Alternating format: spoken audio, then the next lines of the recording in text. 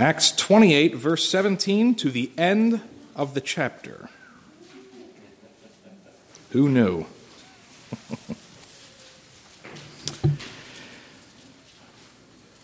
Acts 28:17. After 3 days, he, Paul, called together the local leaders of the Jews, and when they had gathered, he said to them, "Brothers, though I had done nothing against our people or the customs of our fathers, yet I was delivered as a prisoner from Jerusalem into the hands of the Romans. When they had examined me, they wished to set me at liberty because there was no reason for the death penalty in my case, but because the Jews objected, I was compelled to appeal to Caesar, though I had no charge to bring against my nation. For this reason, therefore, I have asked to see you and speak with you, since it is because of the hope of Israel that I'm wearing this chain." And they said to him, "We have received no letters from Judea about you, and none of the brothers coming here has reported or spoken any evil about you. But we desire to hear from you what your views are, for with regard to this sect, we know that everywhere it is spoken against." When they had appointed a day for him, they came to him at his lodging in greater numbers.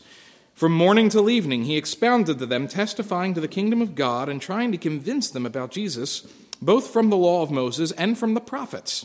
And some were convinced by what he said, but others disbelieved. And disagreeing among themselves, they departed after Paul had made one statement. "The Holy Spirit was right in saying to your fathers through Isaiah the prophet, 'Go to this people and say, you will indeed hear but never understand, and you will indeed see but never perceive. For this people's heart has grown dull, and with their ears they can barely hear, and their eyes they have closed, lest they should see with their eyes and hear with their ears, and understand with their heart, and turn, and I would heal them.' Therefore let it be known to you that this salvation of God has been sent to the Gentiles. They will listen." He lived there 2 whole years at his own expense, and welcomed all who came to him, proclaiming the kingdom of God and teaching about the Lord Jesus Christ with all boldness and without hindrance. Let's pray that prayer. We pray, "Lord, may the words of my mouth and the meditations of our hearts be acceptable in your sight, O Lord, our strength and our Redeemer." Amen. Well, mission accomplished. Some of you thought it would never happen. We're finally here. The book of Acts will reach its climactic end today. This is the end. And in the end, the love you take is equal to the love you make, or so said Paul McCartney. That lyric is far from clear, like many Beatles lyrics. As Paul McCartney later summarized it, though, to Chris Farley on SNL in an important interview, he said it summarized as, "The more you give, the more you get." And we have given the better part of my tenure here to the book of Acts. And I hope we've gotten something from it. I've become kind of attached. I'm going to miss it. But all good things must end, and I'm sure there must be some other worthwhile book somewhere in here, so we'll figure it out. But for 28 chapters, we have been tracking the Acts, not so much of the apostles, as we have said, but of the Holy Spirit. And Jesus sent him way back in the beginning of the book, as you'll recall, and he promised, even before he sent him, that this Holy Spirit, this helper, was going to do even bigger and better things than what the disciples had seen during Jesus' tenure on earth. And this is true. We have found that to be true. We've had a front row seat to all of these things, these events. So in Jesus' physical absence, the church has made incredible strides. Pentecost became the beginning of a viral movement of the Spirit throughout the empire and indeed throughout the world. And we see this as true even in today's passage, again, as Paul enters Italy. He's never been there before, and yet we were told in the previous passage that brothers, Christians, greeted him in Puteoli, and they came from Appius, and they came from 3 taverns, just to greet Paul, which means there are churches scattered all over Italy. Just because Paul hasn't been there doesn't mean God was sitting still, right? That the Spirit's laying this framework for Paul to work with him. And so Luke tells us that Paul was encouraged to see this, because it always feels good to show up somewhere and find that the Holy Spirit is already there, that things are already in motion. It's kind of like walking into the house and seeing a clean kitchen. It doesn't happen often, but it has happened on occasion, and it feels like, wow, somebody was already at work here, right? Or maybe it's more like coming downstairs in the morning and finding somebody already made the coffee. It's that kind of thing, it's comforting. The Spirit goes before us, and he sets the table. And when we left off a couple weeks ago, we left Paul under house arrest, not in a prison. It says that he's staying by himself, is how Luke put it, and that implies he had a house that he's rented, his own private quarters, and he does have a full-time Roman guard, we can assume, but he has some flexibility. He can't maybe go out, really, but he's fairly comfortable in a general sense. He's not locked up in a dungeon somewhere.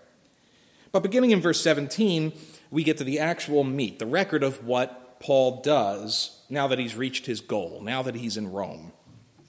And they say, when in Rome, do as the Romans do. I'm not sure how that applies when you're under house arrest. I mean, I guess you can still drink wine. I don't know how you can womanize from home. I'm not really sure, but Paul doesn't do what Romans do, does he? He does what Paul does. He reaches out to his fellow countrymen. This is his typical MO, right? He doesn't go to his fellow Roman citizens. He doesn't go first to the church. He goes first to his fellow Jews. I'm going to read again how he addresses them. It says, after 3 days he called together the local leaders of the Jews, and when they had gathered, he said to them, brothers, though I had done nothing against our people or the customs of our fathers, yet I was delivered as a prisoner from Jerusalem into the hands of the Romans. When they examined me, they wished to set me at liberty, because there was no reason for the death penalty in my case, but because the Jews objected, I was compelled to appeal to Caesar, though I had no charge to bring against my nation.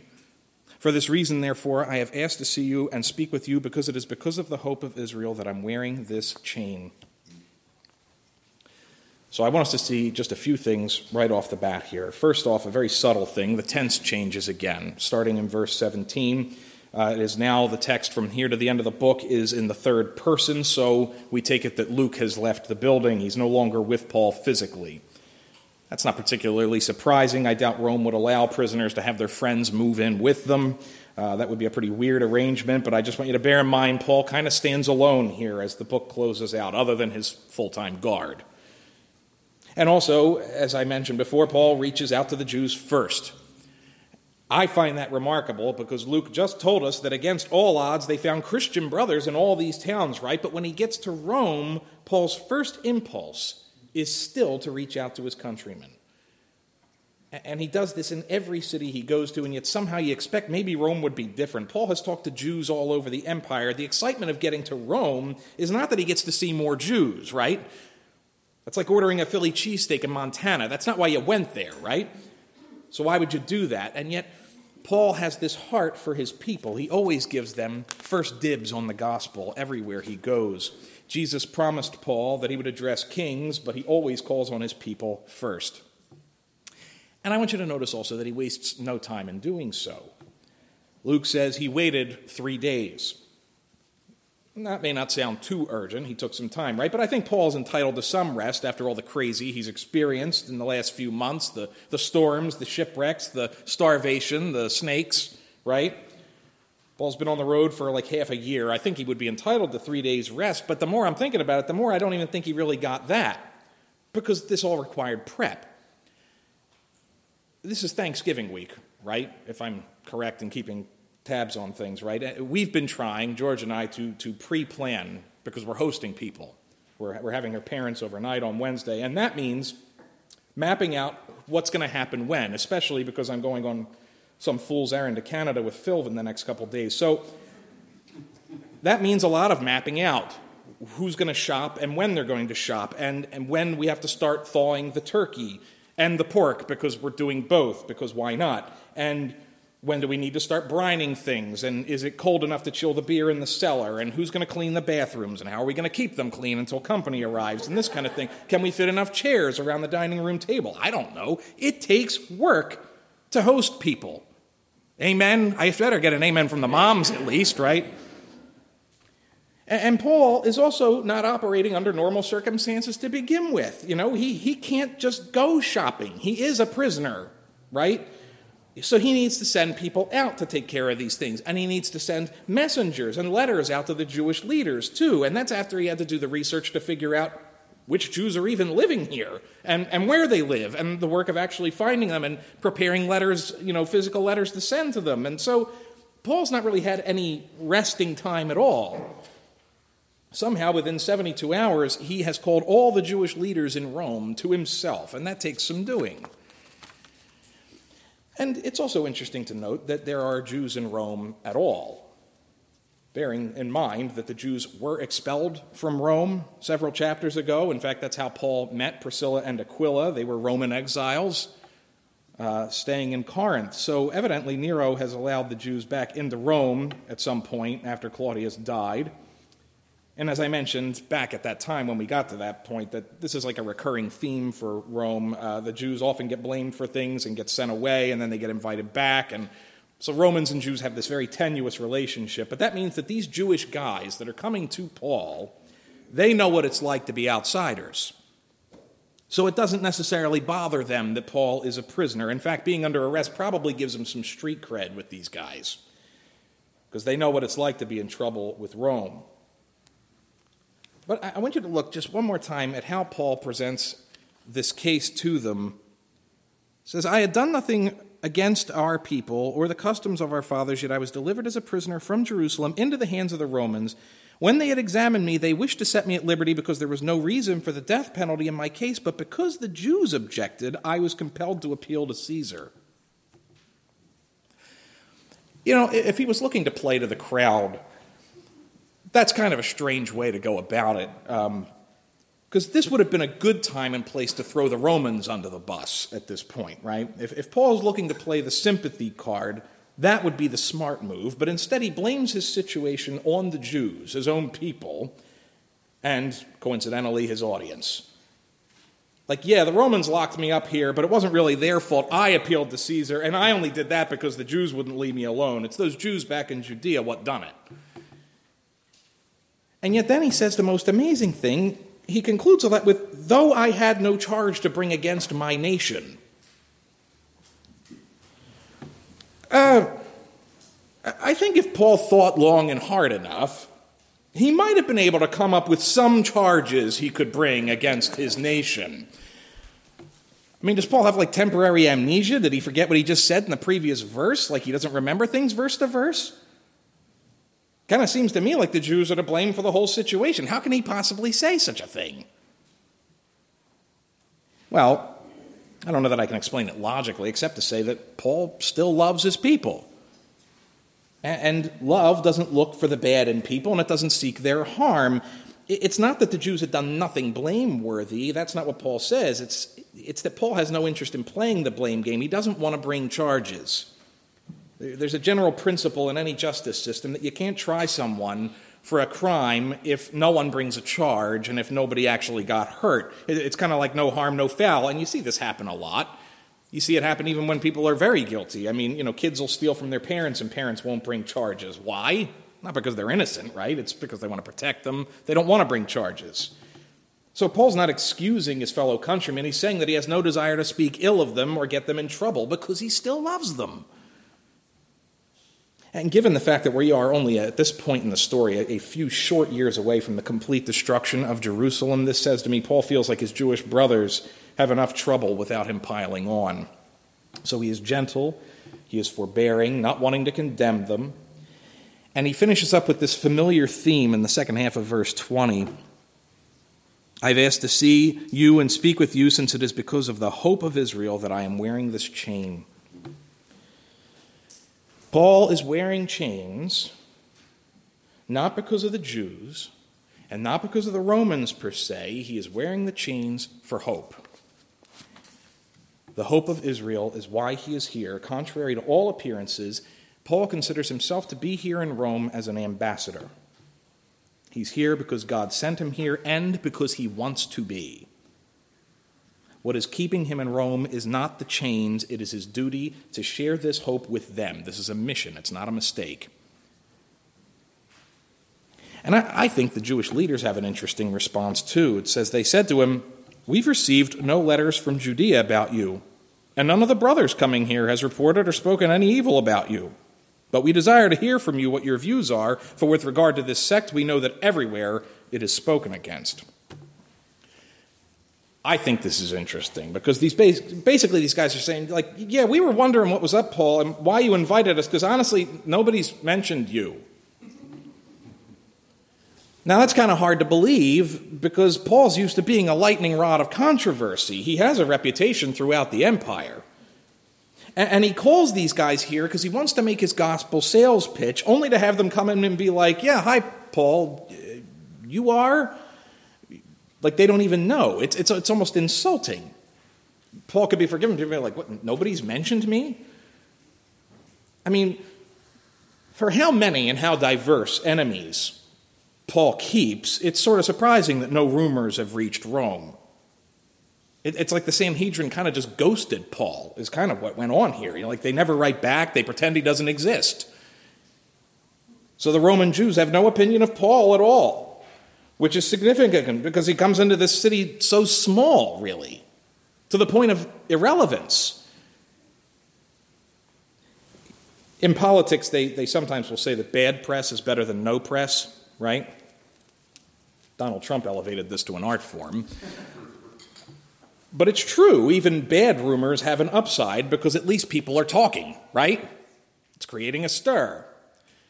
If you've ever seen Pirates of the Caribbean, it's kind of like what Jack Sparrow says when he first gets arrested early in the movie. The guy says to him, "You are without a doubt the worst pirate I have ever heard of." And Jack says, "But you have heard of me." Paul has had no press at all, though.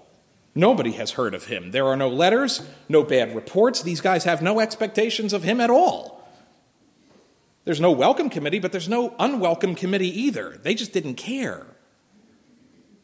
However, what they have heard is some dirt about this sect. We've heard a lot of dirt about these Jesus people. That word is everywhere. You know who's the talk of the town? Not Paul, Jesus. And that's as it should be. We would rather people be offended by Jesus. It's better for everyone to be talking about him than about us. But what they're saying is everyone in the empire is talking about how dangerous this Jesus movement is. And all these guys know is that Paul is now claiming to be one of them. And it sounds like they only know this maybe because of the invitations he sent out. This sect, this Jesus movement is trashed by everyone we talk to. If you go to any street corner in Rome, that's going to be part of the gossip. How is this Jesus stuff going on in all the various cities? It's dangerous. We don't like it. That's what people are talking about. We'd like to hear more. It's like, what? We desire to hear what your views are. Now, correct me if I'm wrong, that sounds like a wide open invitation to preach the gospel at this point. So the Holy Spirit has a funny method of paving a way. Let Jesus' reputation open the door. It doesn't have to be a good reputation, just let it open the door. And so a not-so-promising start ends up resulting in this massive convention in Paul's little prison house, right? It says, when they had appointed a day for him, they came to him at his lodging in greater numbers. From morning till evening, he expounded to them, testifying to the kingdom of God and trying to convince them about Jesus, both from the law of Moses and from the prophets. And some were convinced by what he said, but others disbelieved. And disagreeing among themselves, they departed after Paul had made one statement. The Holy Spirit was right in saying to your fathers through Isaiah the prophet, go to this people and say, you will indeed hear but never understand, and you will indeed see but never perceive. For this people's heart has grown dull, and with their ears they can barely hear, and their eyes they have closed, lest they should see with their eyes, and hear with their ears, and understand with their heart, and turn, and I would heal them. Therefore let it be known to you that the salvation of God has been sent to the Gentiles. They will listen. Again, several things to notice in that little part. One is that these guys did come with an open mind. They had never heard a positive thing about Jesus, and yet they came. And they gave Paul the entire day, morning till night, to preach at them. And I think the best takeaway you can take from that is just the simple fact that the gospel is not deterred by bad press.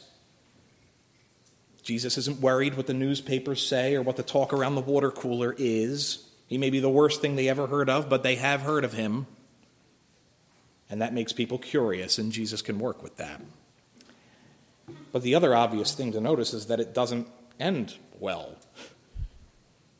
Paul, as always, doesn't depend on private revelations or anything like that. He roots his argument in the Old Testament, the law, and the prophets. He is proclaiming to his fellow Jews a thoroughly Jewish Savior. and the results are kind of mixed. Some are convinced, and they believe there's something to this argument. Now, I don't know if what is described here is saving faith or not, but they at least find the argument coherent. It makes sense that this Jesus could be the fulfillment of the Old Testament promises. And then you have others who reject the argument, and by the end, they're arguing among themselves. But Luke says that once it reaches that fever pitch, Paul drops this quote from Isaiah 9, and they all walk out. And Isaiah's words kind of cut like a knife because he says to them that their hearts are dull, that they're blind and deaf, but the worst part is that he says that they are this way by choice. Isaiah paints a picture of people with their heads down, eyes shut, fingers in their ears, and whistling so that they can avoid God. The God who's standing there waiting to heal them. And it's because of that stubbornness that the gospel will turn to the Roman Gentiles, and Paul says they will listen. That's a heavy word from Paul to his countrymen, and it's perhaps not too surprising that the entire crowd walked out at that point, even those who were convinced. I had a friend in Philadelphia who used to do street evangelism with another guy who's actually a member of this presbytery, but I never went with them, but it was interesting when he was describing their method to me. He said that they never wasted time on people unless they wanted to talk. Because I was sitting there thinking, like, how do you confront people and how do you get them engaged? It's like, we don't bother if they're not interested. We let them go. And for some reason that struck me as funny because I tend to think of street evangelism as being sort of this confrontational act, full contact sport. I think of the Mormons and I think of the Jehovah's Witnesses and I think of the religious zealots handing out the flower from the Church of Religious Consciousness, an airplane at the airport. This is what I envision. And as a Christian, I instinctively avoid street evangelists because I kind of figure, look, if they're preaching Christ, I already have him, so they might as well invest in someone else. And if they're not preaching Christ, they're wasting my time. So I keep my head down, I keep moving, right? But it does make sense as a Christian not to waste your breath on people who are tuning you out. Paul affirms this repeatedly throughout Acts, and he does it again here. If you guys won't listen, you might as well go home. And sadly, that's what they do. This results in everyone storming out, leaving Paul with the mess of dishes, a house to clean, and a heavy heart.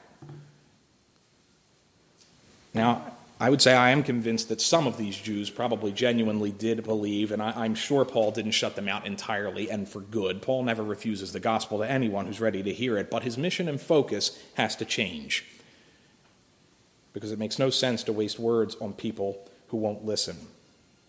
And so as the house empties out, Paul is alone with his Roman guard, who I can just imagine chuckling in the corner at everything that just went on. And that would be a strange and sad way to end this book.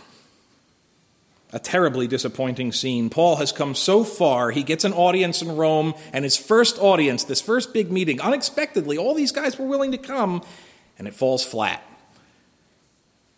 which leaves a bad taste in the mouth. This would be a bad ending. But Luke provides a tiny little epilogue. 2 verses. He lived there 2 whole years at his own expense and welcomed all who came to him, proclaiming the kingdom of God and teaching about the Lord Jesus Christ with all boldness and without hindrance. So our story ends with a declaration of victory. Jesus has fulfilled his promise. Paul is now in Rome, and in a sense, the gospel has now reached the ends of the earth as Jesus promised in chapter 1, because Rome sort of symbolizes the world in this book. The world lives in Rome. It does its business. It worships. It pays homage. It begs for mercy in Rome. So Paul didn't need to go to the entire world. In Rome, the world will come to him. So Luke seems to declare victory here. But it's kind of a strange victory, and it seems kind of weak almost in a sense. Some of you may remember how years ago when President Bush was in office, I forget it in response to which of the wars we were involved with, but he stood on a Navy ship and he had a banner behind him that declared mission accomplished. And his political opponents mocked him for years over this because the war kind of dragged on forever long after he gave this speech. And this kind of feels like the mission accomplished moment in Acts. On paper, it doesn't really look like much of a victory at all. I mean, yeah, Paul's alive. That's great. And he's in Rome. That's good. But he's still confined, and he doesn't get to go do any public preaching anywhere on the streets. He can't do that. And oddly enough, the book ends without confirming what becomes of him. It says he lived there for 2 years. Well, then what happened? Kind of seems logical that Paul was released at that point and must have been rearrested later. Historians generally hold there were multiple imprisonments of Paul, and Paul's epistles seem to confirm that. But it also seems certain that Paul spent pretty much the rest of his life in Rome until he was executed, but we don't get a record of his great achievements there. Luke just stops. He was supposed to speak before kings. That was part of the promise, and yet we have no record of his hearing with Nero. This passage doesn't even confirm that the church in Rome is growing, does it? So is it a happy ending or not? I certainly hope so, and it seems to be that that's Luke's tone. He wants us to walk away encouraged. Luke doesn't add anything, partly because the story was still ongoing when he published it, and the story still continues today. There's a whole network of churches, some of you may be familiar with, called the Acts 29 network, and it's clever because there is no Acts 29, right? See, get it? The book is still being written. It's very clever marketing, but it's also true. If, as we have said from the beginning, that this book is not primarily about the Acts of the Apostles, it's about the acts of the Holy Spirit, then of course the story continues. The Spirit is still active, and the story isn't over. And even if you were to stop right there and not think about it any further, there's several applications we can make even from the previous passage there of Paul's final recording with the Jews, even if the results are disappointing. Because you see, like, the fact that he doesn't avoid a tough crowd. In fact, he invites the tough crowd, right? The fact that he's willing to align himself with Jesus, even though Jesus is the unpopular one. The fact that opposition to the gospel drives curiosity about the gospel. That's an applicable thing. The fact that the gospel is not bound even when the messenger is. The fact that the world lives in Rome, you could read that as a validation of urban missions. If you preach in a cosmopolitan city, the world comes to you. That's all well and good. Every one of those things is true. It would be a great way to end our study. But I was sort of left with a question, because I'm still wondering, why does Luke end the book this way? And what does he want us to see here? He gives a very detailed description of the disappointment of Paul's meeting with the Jews.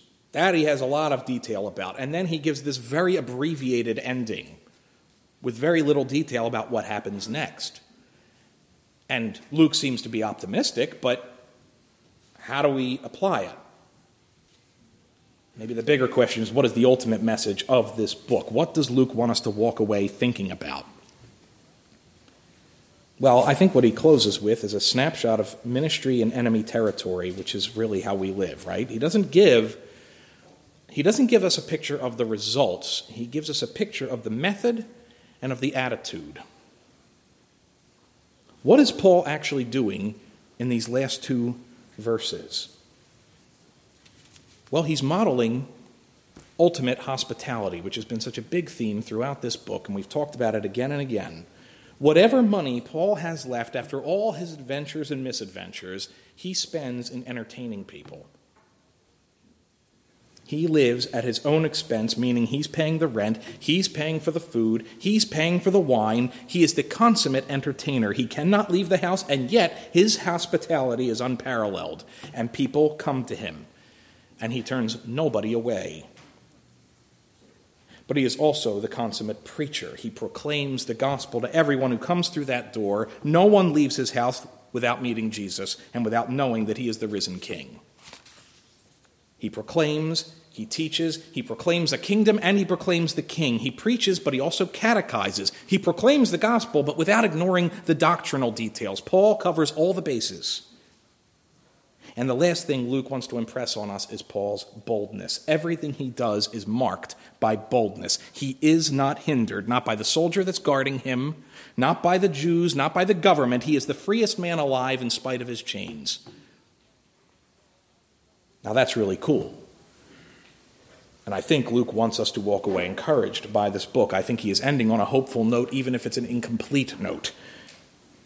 with a method and an attitude like this, we are walking away with no doubt that Paul will succeed. The church will grow, and the gospel will spread, and Christ will be proclaimed.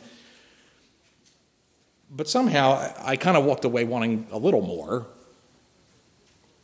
Maybe just a few more verses to demonstrate how this would work. I want to see how it ends. And if I can speak frankly, I wanted to just share, I've been struggling this week. Several things have come up, some small, some big, and they're the kinds of things where most of them in isolation wouldn't be that big a deal, but somehow together it all kind of became overwhelming, and I was feeling very discouraged midweek. And I spent some of the second half of the week at moments being kind of on the verge of hopeless about things and almost cynical at times. I did feel a little bit better by last night, and I feel a little better today.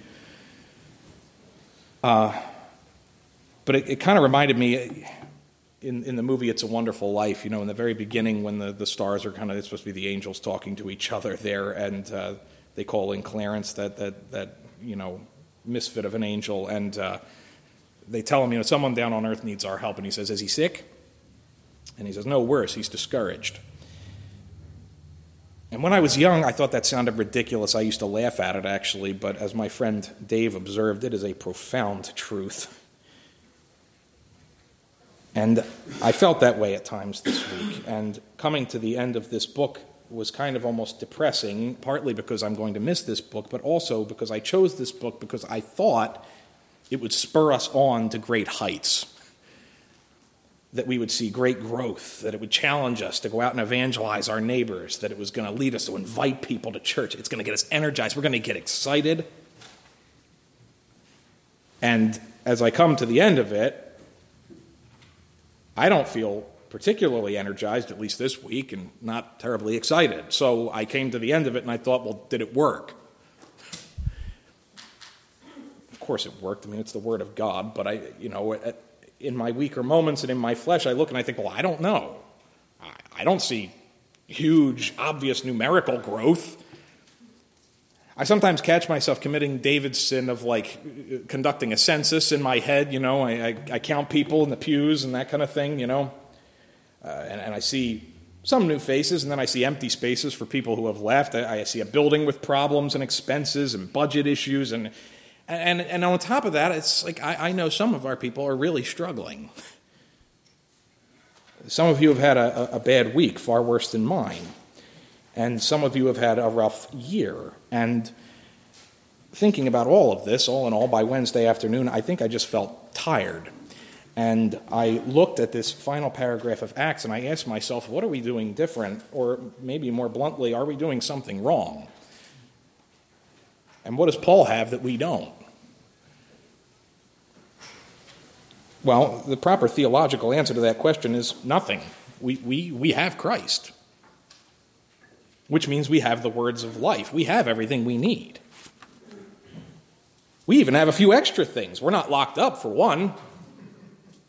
And we have our own building, and we have fancy new hymnals, and we have a state-of-the-art coffee maker, even if nobody knows how to use it.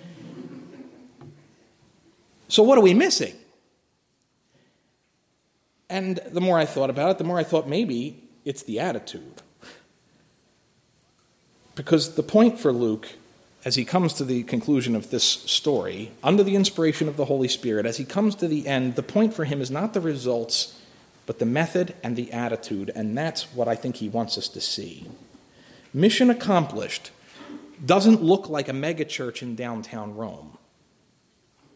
For Paul, mission accomplished is an attitude that comes from faith. Luke gives us a picture not of Paul's success, but Paul's method. And the formula is actually quite simple. He welcomes everyone, he teaches everyone, and he is bold with everyone. Hospitality, the gospel, and attitude. His house church is welcoming, proclaiming, and bold. And Paul is not discouraged by disappointments like I am, even coming fresh off of a failure like what he just dealt with, because he's come too far to worry about all of that, and the one he serves is faithful. And Paul knows that because he's living it. Jesus kept his promise to send witnesses to the end of the earth because Paul's it. Rome is the ends of the earth. And Paul wasn't even a believer when God made the promise. But God plays the long game, and as the book comes to a close, the fulfillment of that promise has already happened. Jesus has been faithful. The promise of Jesus in chapter 1 is not some hypothetical future event. Luke's entire purpose in writing this book is to show that Jesus has already kept his promise, and that the gospel has reached the ends of the earth, and it is still reaching the ends of the earth, even in Allentown. And even if we can't see how it ends. Like I said, we have a lot more going for us in some ways than Paul did. He worked with what he had, and Jesus used that. And all he had was a rented house and a food budget. And yet people came. God brought them, and Paul fed them all with bread and with the word, and everyone that visited him left with a full belly and the hope of the gospel. No one went home without hearing about the hope of the resurrection, forgiveness of sins, everlasting life, eternity with Jesus in glory. And that gospel work, it did come at an expense. Because to evangelize all day, every day, in one's home, that would require an open buffet and catering and wine by the gallon. This becomes expensive. No host worth his salt doesn't feed his guests, and Paul had many guests. And Luke mentions, once again, that Paul did this at his own expense, but it was worth the investment. For 2 years, Paul evangelized the city from his living room. And history makes clear that the kingdom did grow.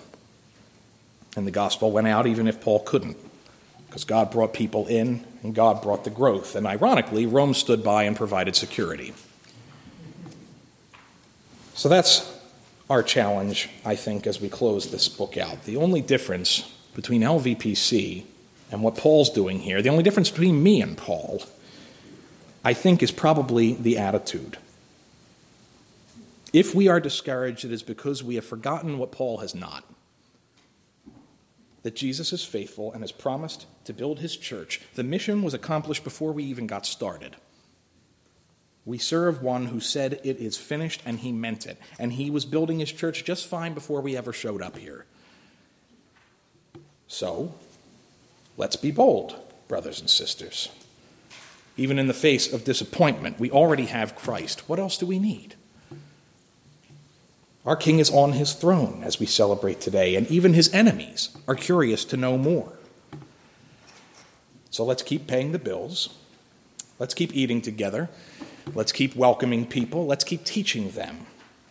And let's keep proclaiming the gospel to everyone who comes through those doors. And let us do it boldly without hindrance. If a prisoner can do it, so can we. Because we serve a king who cannot be shackled and who never gets discouraged, and we are citizens of a kingdom that is more real than the reality around us. Amen? Let's pray.